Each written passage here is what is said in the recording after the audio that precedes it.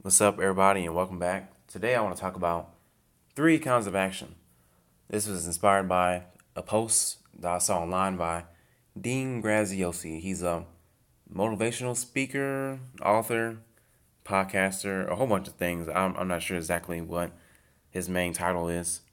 But anyway, I saw his post, and I've seen tons of other posts like it, talking about actions that move the needle. These are the actions that are supposedly supposed to get you closer to your goals and faster, more efficiently, or whatever not. But there's another side to the equation, two more sides actually. One of them that is obvious. There are actions that don't move the needle, that don't get you any closer or any further away from your action, from your goals. But then there's a third one. I'm not sure if anybody else has ever said this. These are actions that bend the needle. These are the actions that make it exponentially harder for you to reach your goals in any way, shape, or fashion. Let's start with the very simple example. I like to play video games sometimes. It's not a bad habit. I play maybe a couple of hours a month. As long as it stays around that time, it's an action that doesn't move the needle, meaning it doesn't get me anywhere closer to my goals, but it doesn't push me further away from my goals. Unless you're one of those people who think that every moment should be goal seeking, which I highly disagree with. There needs to be some actual relaxation time. This can easily turn into a pastime that bends the needle, meaning does very high damage to my potential to reach my goals in the future. A prime example of this would be if I were to play 10 hours, 12 hours, 14 hours a day. There are people that actually do this, and it's a bending the needle activity because not only are you wasting your whole day, you're not moving forward, and you're actually going more than backwards. You lose your social abilities, you lose your ability to defer gratification, your physical health starts to deteriorate, you're addicted to the dopamine of whatever video game that you're playing.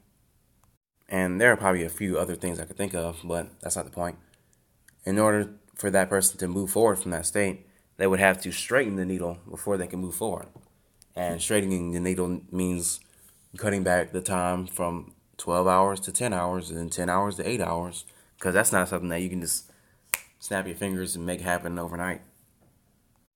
On the other side of the serious spectrum would be like taking drugs, hard drugs.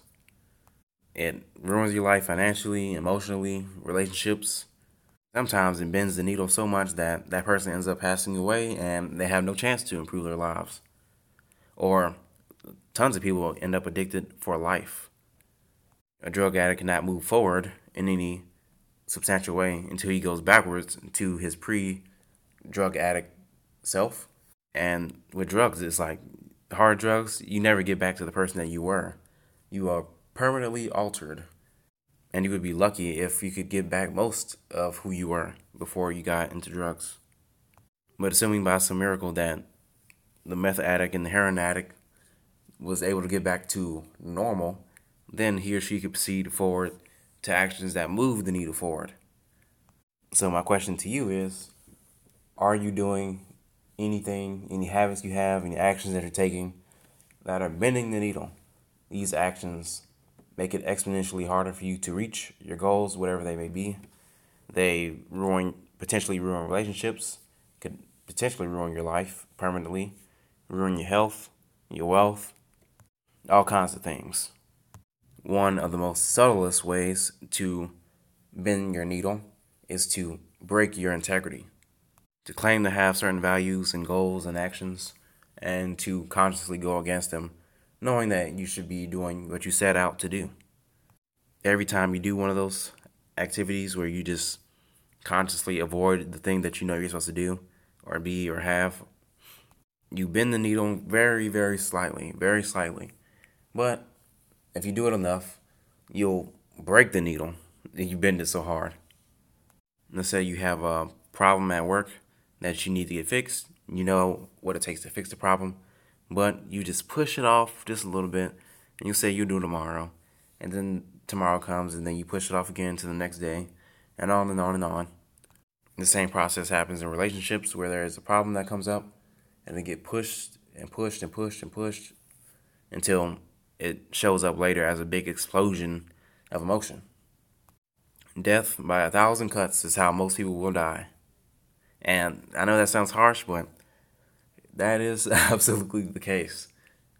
The more you break your promises to yourself, the more you break your promises to yourself, which means the more you'll break your promises to yourself. It's a very vicious cycle. The further you go down the breaking promises route, the more likely you are to keep breaking promises. I think I've said that enough, but you get it. So the easiest thing to do is not to break your integrity, which would align with all the other things and examples that I mentioned earlier. Don't break your integrity. Keep your self-esteem up, and I will talk to you next time.